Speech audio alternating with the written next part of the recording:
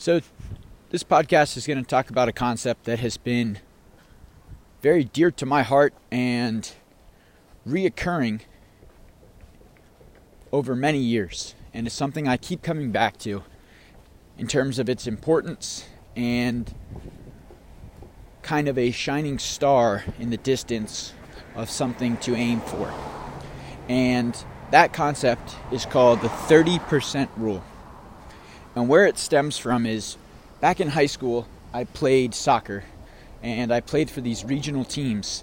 And the first one I played for, when I first made the team, I went to the practice and I quickly realized I was by far and away the worst player on the team. But I worked really hard, and after a couple years, I realized that it was really beneficial for me to want to be one of the worst players on the team because it forced me to work really, really hard. It humbled me, and then I was surrounded by people that were better than me, and thus it made me a much, much, much better player. And then, after that, after about a couple years on that team, I then shifted over to another team where I recycled the process back to 30%. And the reason that in any circumstance, whether you're part of a team, whether you're part of an organization, whether you're part of a group of friends, what have you, that it's beneficial to be in what's called, if you look at the population of that group, it's ideal to be around the 30 percentile mark in terms of your performance versus the others. And the reason for that is because you don't want to be less than 30, because then you're not really getting any time and you're not really on the starting squad, so it's tough to really improve. But when you're at that 30 percentile mark, you're basically the last man on the roster, but everyone's around you is better. You learn from them, you grow from them, and then over time, you increase your rank. And you are no longer in the 30th percentile, but after a couple months, maybe you're in the 40th. After a year or two, maybe you're in the 60th, etc. And that has served me incredibly well, because one of the things I've come to realize in life is the value of our environment, and that we simply are a product of our environment, and that by surrounding ourselves with better individuals, that is one of the best ways to grow in life. But you can't just have one individual who's better. It helps to have quite a few and to put yourself in that 30th percentile. But there's a flip side to this, and the 30th percentile is one thing to remember, but the 90th percentile is the last number to remember.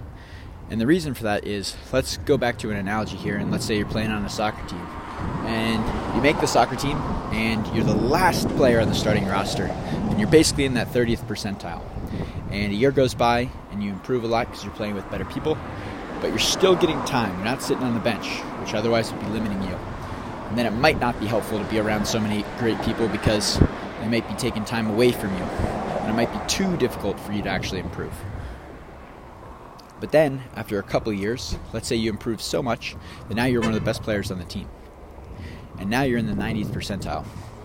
And I think there's a lot of value to also being at that end of the spectrum. Not for a sustained time, not forever, but for a short period of time. Mainly for mental reasons, and also to really hone your craft and who you are.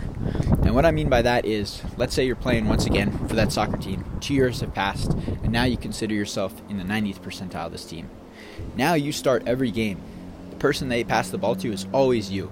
You're maximizing your touches. Out of all the players on the field, you're the one who's getting the most work, the most practice. You're the person that everybody looks to. You're going to get practice in leadership. You're going to get practice in the most touches on the ball. You're going to get the most shots to take in the goal, on the goal.